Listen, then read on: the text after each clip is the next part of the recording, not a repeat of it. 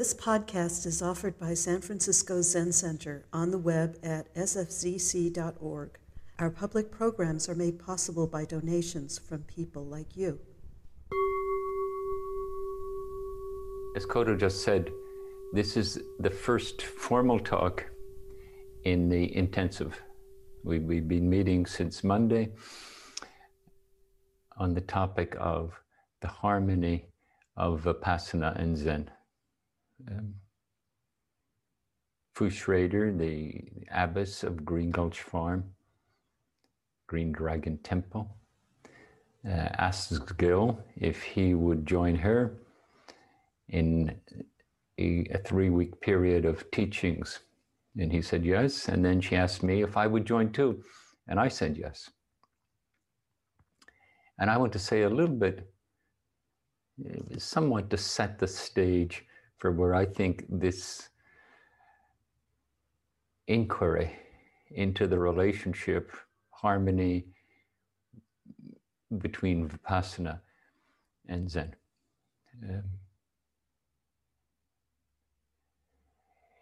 It has occurred to me, especially over the last 20 years, that more and more practitioners of the Buddha Dharma in the West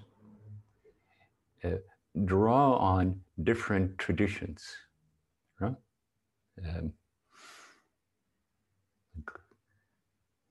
And increasingly it seems that there is many people who find it helpful.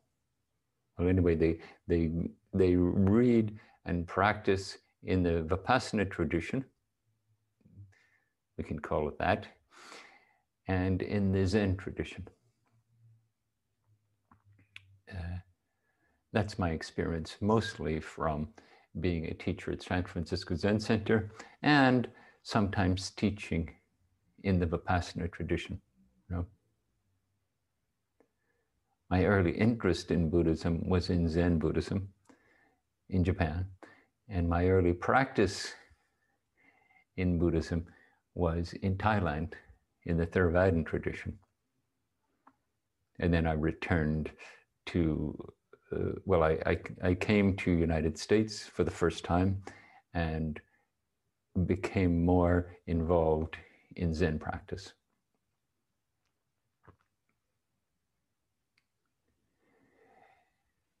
One thing in considering this relationship between Zen and Vipassana has prompted me to do is look at my own, how I relate to the two of them, you know.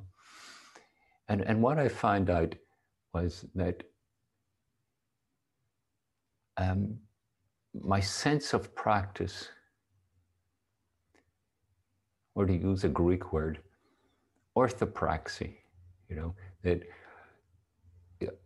when I use the term Buddha way, which is common in Zen, I think of the practice of awakening, and that can be picked up in many ways, you know? Maybe without any involvement in Buddhism at all, in an orthodox way. You know? And I think of orthodoxy and orthopraxy. Orthodoxy adhering to, complying with the principles, the beliefs of a certain tradition. And then orthopraxy, complying with the practices of a tradition. And I have come to think, I only did this reflection quite recently, but without having acknowledged it within myself, I have come to, over the decades, maybe from the very beginning when like when I went to Thailand and became a Thai monk, I thought of myself as a Zen practitioner who was in Thailand to be immersed in Buddhist training.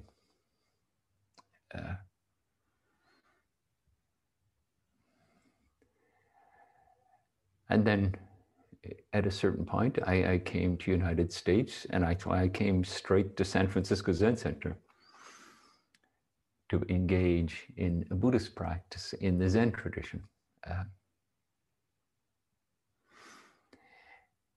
And it was never for me like, well, how do you justify, if you're a Zen person, how do you justify being in a Theravadan monastery wearing Theravadan robes and following their tradition?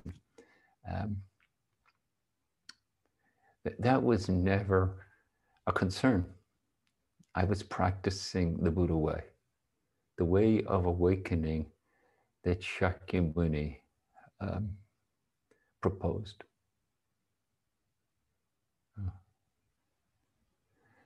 And it is my notion to this day that the spirit of the Zen way is exactly that. Maybe it's just the convenience that I would think that the spirit of the Zen way, the heart of the Zen way, is what I'm doing. By wonderful coincidence. But what I'm trying to say is that each of us, whether we do it intentionally or we do it through our own evolvement of orthopraxy, the practices we take up, we have structured for ourselves, implied by how we consider practice and how we engage in practice, it implies our notion of what is the Buddha way? What is the appropriate expression of the Buddha way? So that was my interest in joining Fu and Gil in this exploration of these two traditions and how they overlap and how they don't. And of course, there was the added benefit of getting to teach with Fu and Gil, which I deeply appreciate. It's always intriguing and enjoyable to engage your peers. We've all been practicing for longer than we think. The years just tick by now.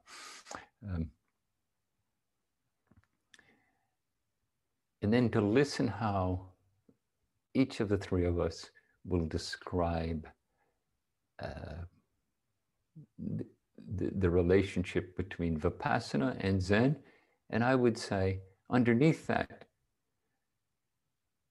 how each of us would describe the authentic expression and engagement in the Buddha way, acknowledging that Shakyamuni Buddha began practicing before there was any such thing as Buddhism. And of course, if we wanted to be in a deconstructive mode, we could ask ourselves and each other, Vipassana, well, this is actually the construct or the strategy, as far as I know, of Jack Kornfield and Joseph Goldstein in trying to make a particular way of meditating more appealing in the West. So they stripped of it its Theravadan monasticism and just brought it as a meditation tradition. And then, of course, San Francisco Zen Center was founded by Shinryu Suzuki, who came here, well, I think he came in the late 50s, but he got involved with Western students in the early 60s. And he created a kind of orthopraxy for us here in the West. Another question that intrigues me is there a Suzuki Roshi Zen-ism? You know?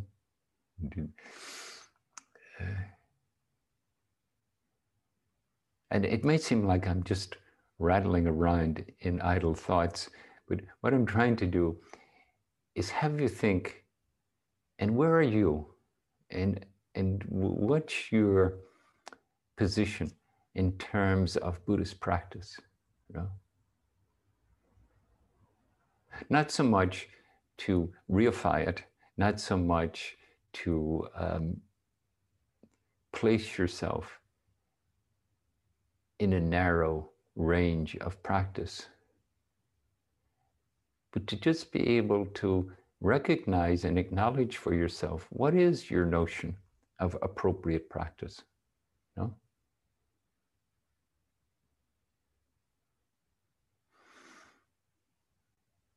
And then, of course, there's the interesting question of what do we consider to be appropriate practice? And then what do we actually do? But that question, I think, folds into practice.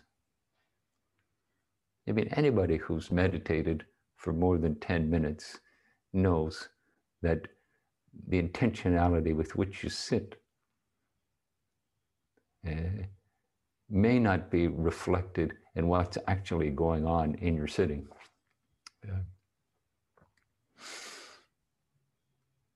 So, and then when Gil and Fu and I started to talk, we discussed various ways to come at this topic.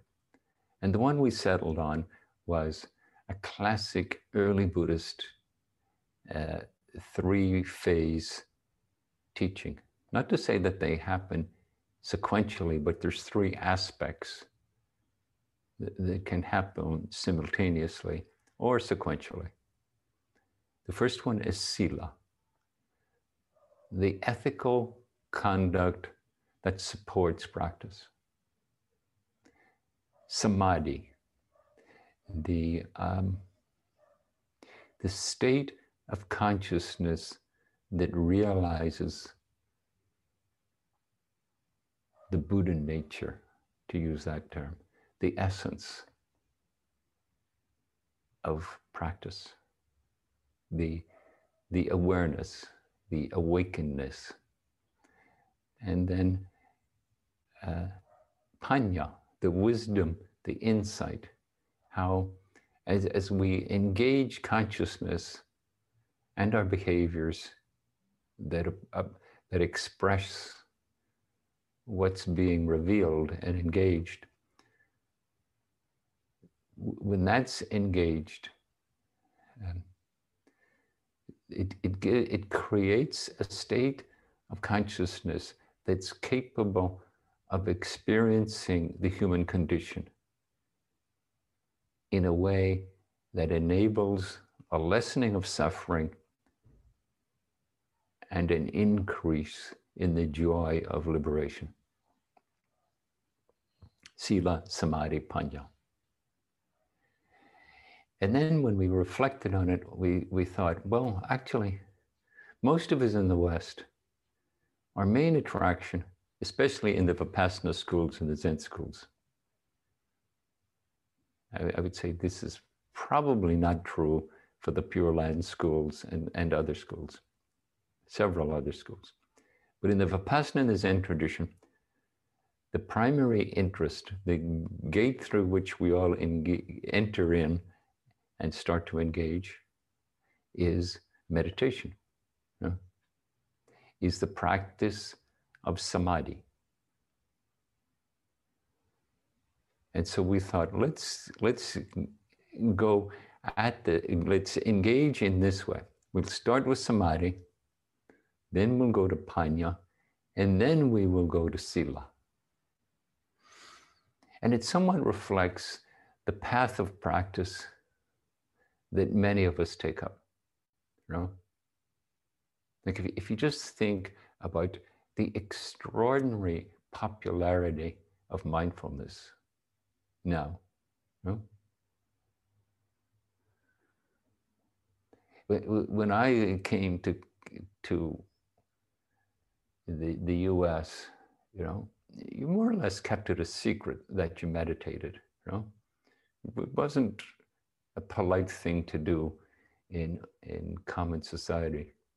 Now, if you don't meditate, you're considered to be one of those backward people who hasn't quite realized what's important in life, or who hasn't realized that mindfulness can also, help you with your mental and emotional distress.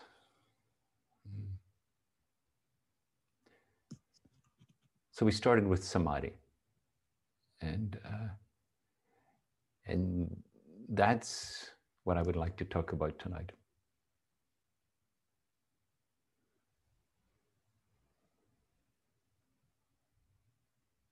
The first short talk, and I know some of you were there, but I suspect many of you weren't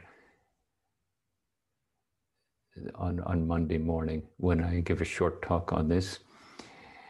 And what I said was something like this. Pretty much everyone who sits down to meditate discovers how extraordinarily messy their mind is. You sit down.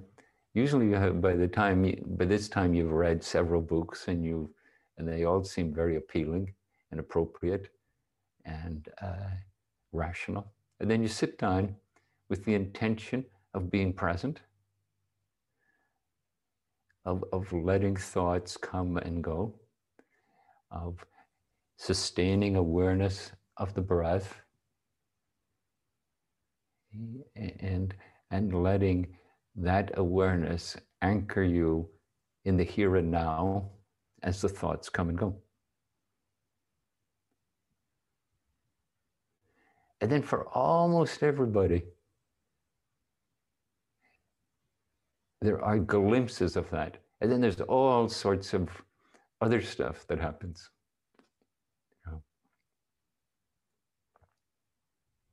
It's as if we sit down and the unsettled issues of our life, some of which we know of, and many of which we don't. And the way those unsettled issues have been encoded into our bodies, creating this intriguing, mysterious psychosomatic being. And we sit down, and somehow that psychosomatic being takes the opportunity to speak loudly to us, as if to say, finally, I've got your attention, and you're going to stay here, and you're going to listen to what I'm going to express. And some of it's in ideas, lots of it's in emotions, lots of it's in somatic experiences, lots of it is in fantasies, anticipations, bitter memories, joyful memories.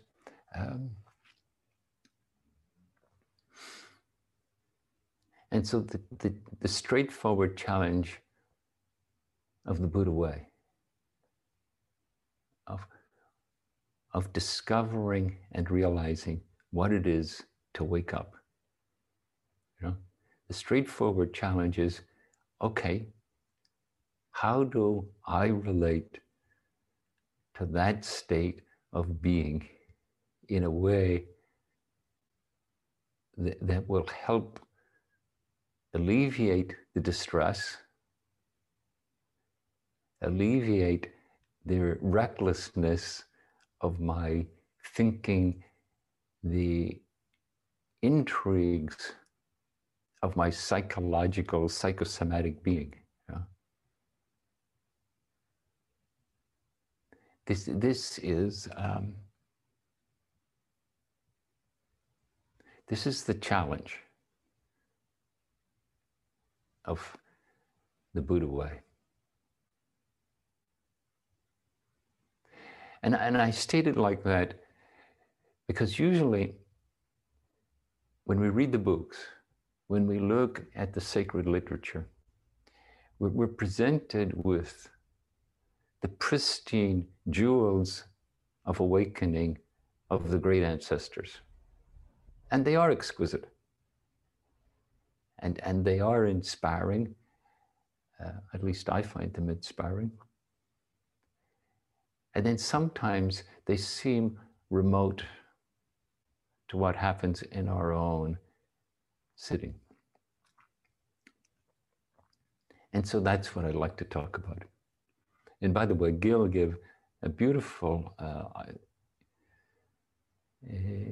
Theravada, early Buddhist analysis of this morning. And I'm going to give my own analysis, but I would strongly recommend you, if you can, at some point it'll be on the web. I'm not sure when, but I would recommend listening to it.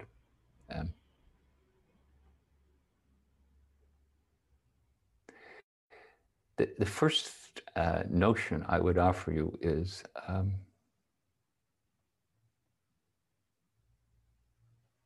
rather than think, okay, this pristine, illuminated consciousness is what I'm aiming for, you know? But rather than that, to sit down, maybe with humble acceptance, but with acceptance that what's going to pour forth is the very stuff that has accumulated through being alive. You know? Look, I think now, especially in the last 5 to 20 years, as we've become more familiar with the notion of trauma and secondary trauma and generational trauma, you know, we see that something in the process that we call meditation, in Zen we call it zazen, quickens the opening of these distresses. And to approach them with an intentionality that accepts, so it is. This is the first noble truth, the truth of dukkha, that human life has a capacity to create situations, experiences, emotions, interactions, relationships that cause distress, both in an agitating way and then also in a deeply wounding way. And as we entering in with the heart and mind that's willing to enter that exploration. Like that Dharma gate, that place where we are in our being, is where we're going to sit. It's where we're going to find our Dharma seat, as we say in Zen. It's where we're going to find our truth. It's where we're going to become ourselves, which we always are, but we don't quite recognize it or realize it. You know?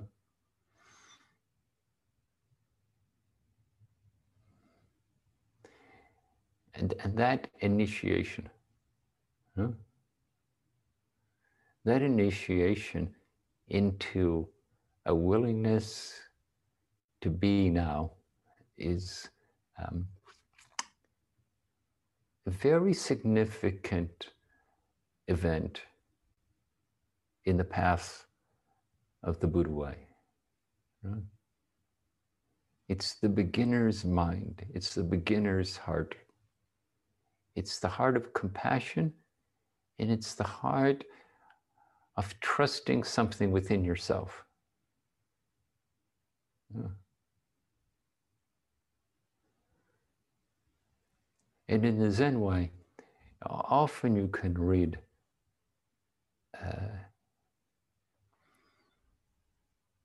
admonitions. Like there's a classic fascicle written by the founder of Soto Zen, this kind of Zen in Japan.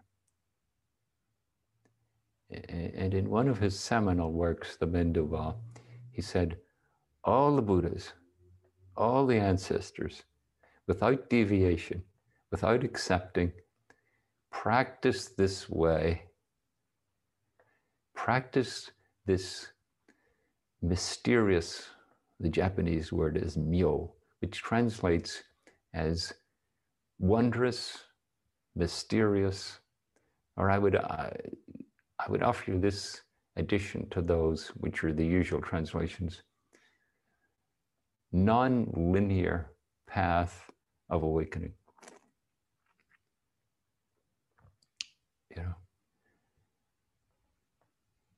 And he calls it Jijiyu Zammai, the samadhi of engaging the self and letting the self, the workings of the self, teach the Dharma.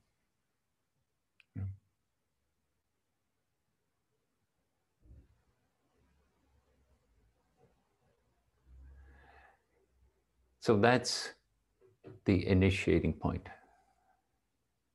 And then I'd like to talk about it in a certain way, which I have come to consider the way to engage it as a practice.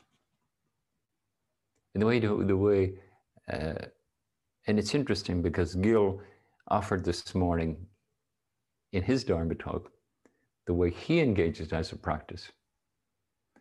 And it's interesting, there's some overlap and some difference between what has come up for me. And what has come up for me is a fourfold process. Notice, acknowledge, contact, experience. That in any moment, we can notice. And I'd offer you this exercise right now, this experiment, maybe is a better word than an exercise. And here's the exercise. Stop breathing now.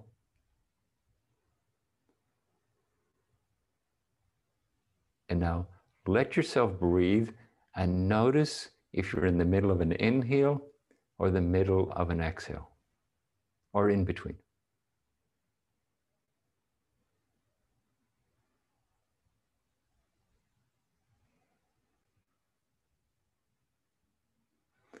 And here's the deep teaching of noticing.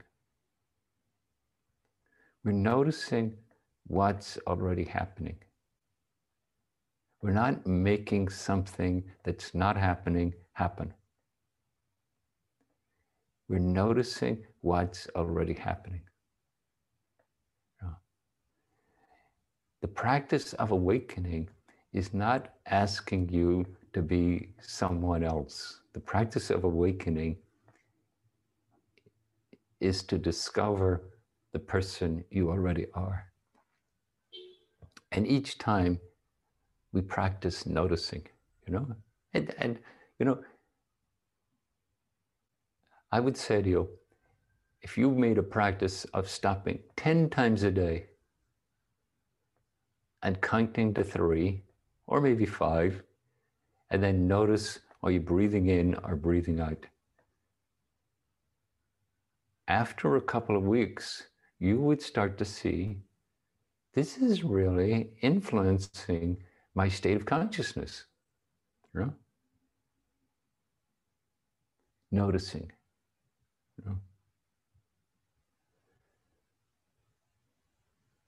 And then noticing it can initiate, you know? Am I breathing in or am I breathing out? And then what else is happening? You know? What's the state of mind of now? What's the content of mind? You know? How is that expressing itself through the breath? You know? The breath is extraordinarily sensitive to our state of being. You know?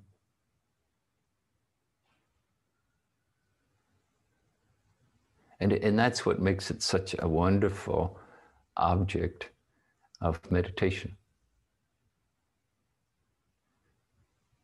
Because not only does it reflect our state of being, but as we engage the breath and work with allowing the breath to just happen, it influences in a helpful way the state of mind, the state of emotionality, and helps something within us to start to settle.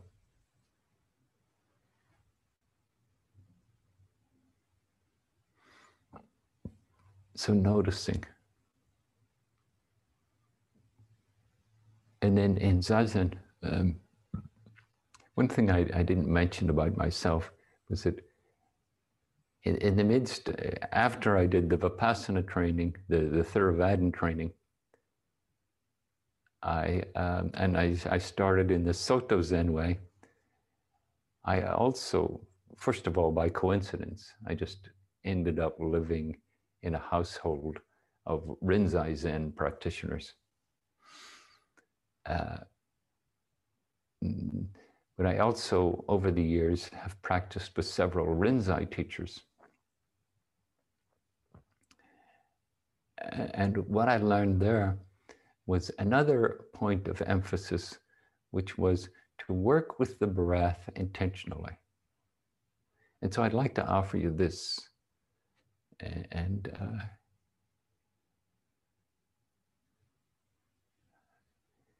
This intentional way of working with the breath.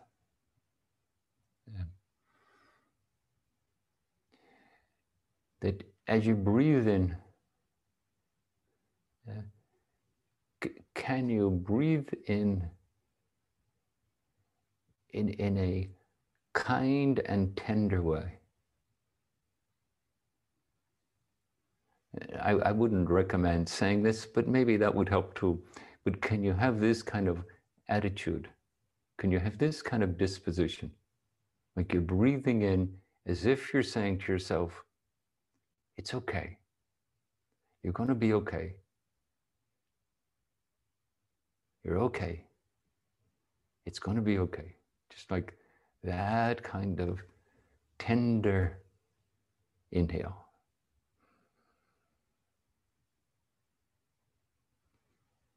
And then as you breathe out, it's like a sigh, like a letting go. Yeah. You're not trying to force anything at all, either with the inhale or the exhale. You're trying to breathe in a way that nourishes your being.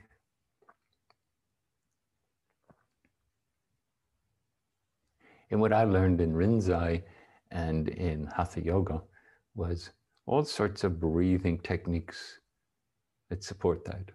You know? And it is my own understanding that these breathing techniques, especially in the process of Zazen, are much more common in Japan than they are in Soto Zen in the West. That somehow they have, I think initially they were sort of described, Zen has this notion of like it's a samurai practice, and you breathe in this intense way and become deeply concentrated and energized like a good samurai. And I think that notion didn't fit so well with our culture. I think most of us just wanted to suffer less than become a samurai. I think the ones who wanted to do that went straight to martial arts. And I don't mean to put martial arts down. It's probably a wonderful practice. But this is also a yogic breath, allowing the inhale and releasing the exhale. And as you do it, notice. Notice how the inhale feels. Notice how the pause feels. Notice how the exhale feels. And I've come over the years to teach that, to recommend that, rather than counting the breath.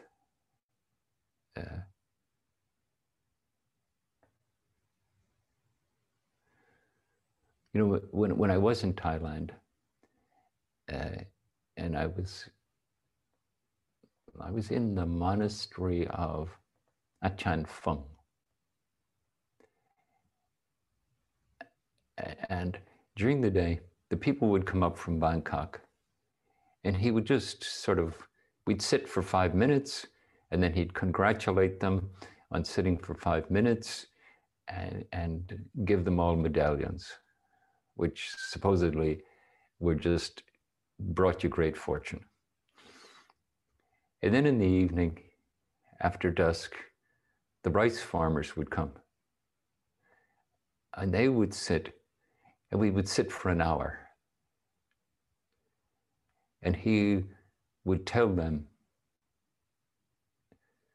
you're going to die. If you want to practice, do it right now. And don't be half-hearted. Give it everything you've got.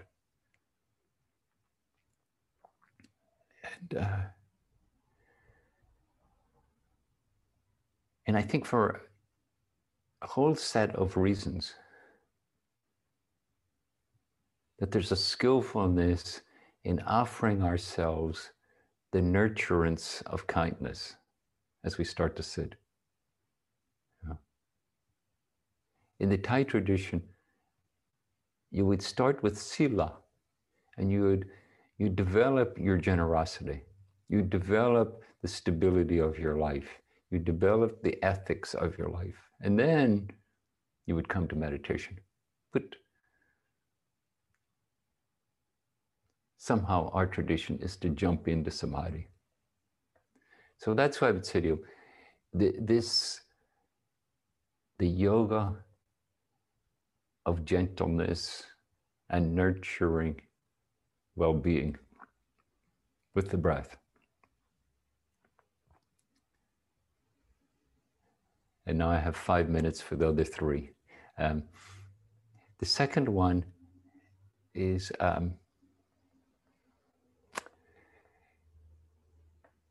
in a rudimentary way, it's acknowledging. And dependent upon the state of mind, when the mind is quite busy, there's still the capacity to interject a concept,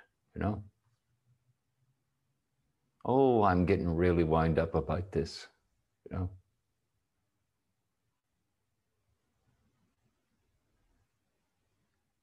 Or like when I heard that verdict yesterday, something in me just couldn't help but release,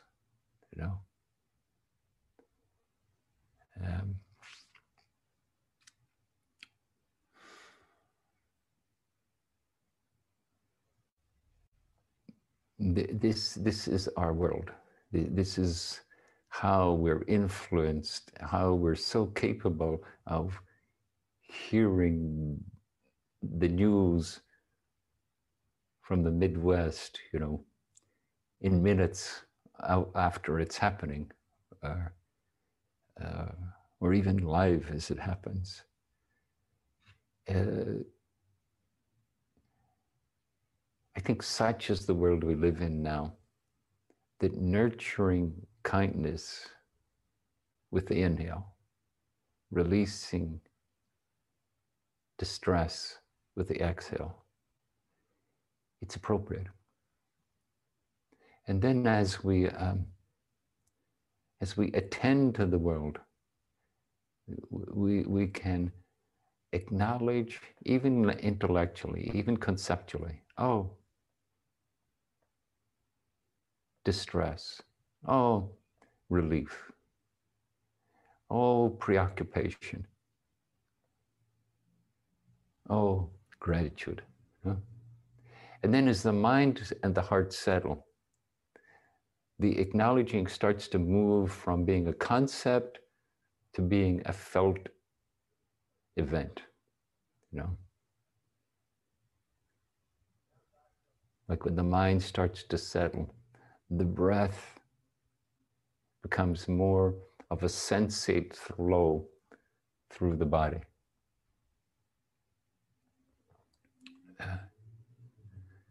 And that's what's acknowledged. And then we start to see allowing the abdomen to soften is a kindness that we can offer ourselves. Yeah. Letting the exhale happen has its own generosity and its own forgiveness.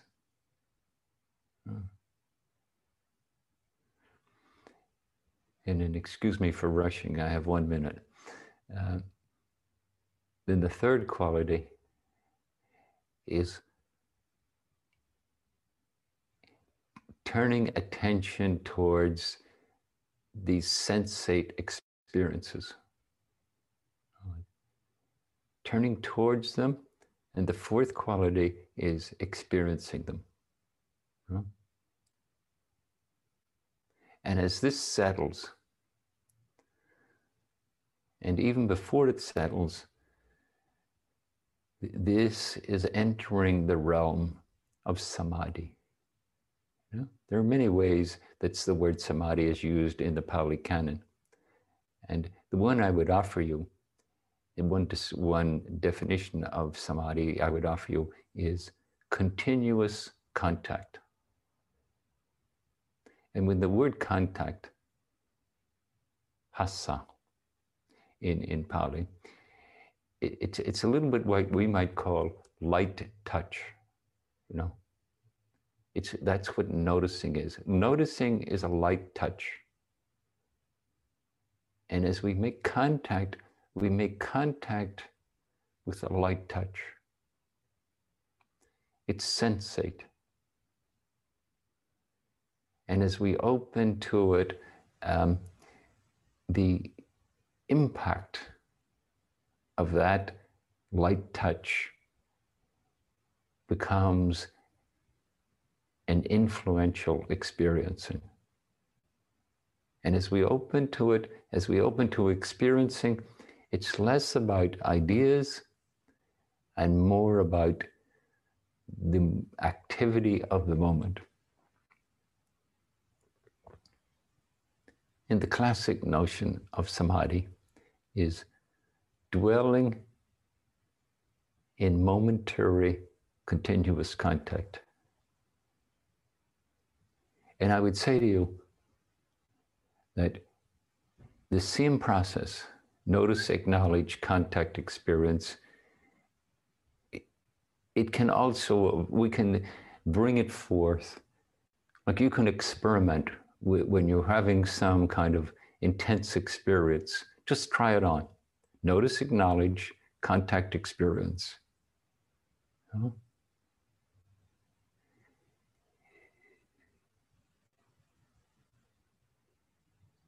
The key is the willingness to return to now, to rediscover what is happening now. This is the key. You know? This is the Dharma gate. This is the entry into Samadhi. So, thank you. And I'm sure Gil and Fu will have something to say about all of this. And Gil and I will be taking up this on Saturday during the public talk. And of course, you're welcome to attend and listen in. But please, ask yourself, what is my practice? You know? And is that admonition, notice, acknowledge, contact, experience, is that appropriate for me, given my way of relating to practice? It is said that Shakyamuni said, here's what I'm offering, but please don't just take it. Test it. Take it, try it out in your own life. Discover if it is or is not useful. So, the finder of the Buddha way. That was his style. Okay. Thank you very much. Thank you for listening to this podcast offered by the San Francisco Zen Center. Our Dharma talks are offered free of charge, and this is made possible by the donations we receive. Your financial support helps us to continue to offer the Dharma. For more information, please visit sfzc.org and click Giving. May we all fully enjoy the Dharma.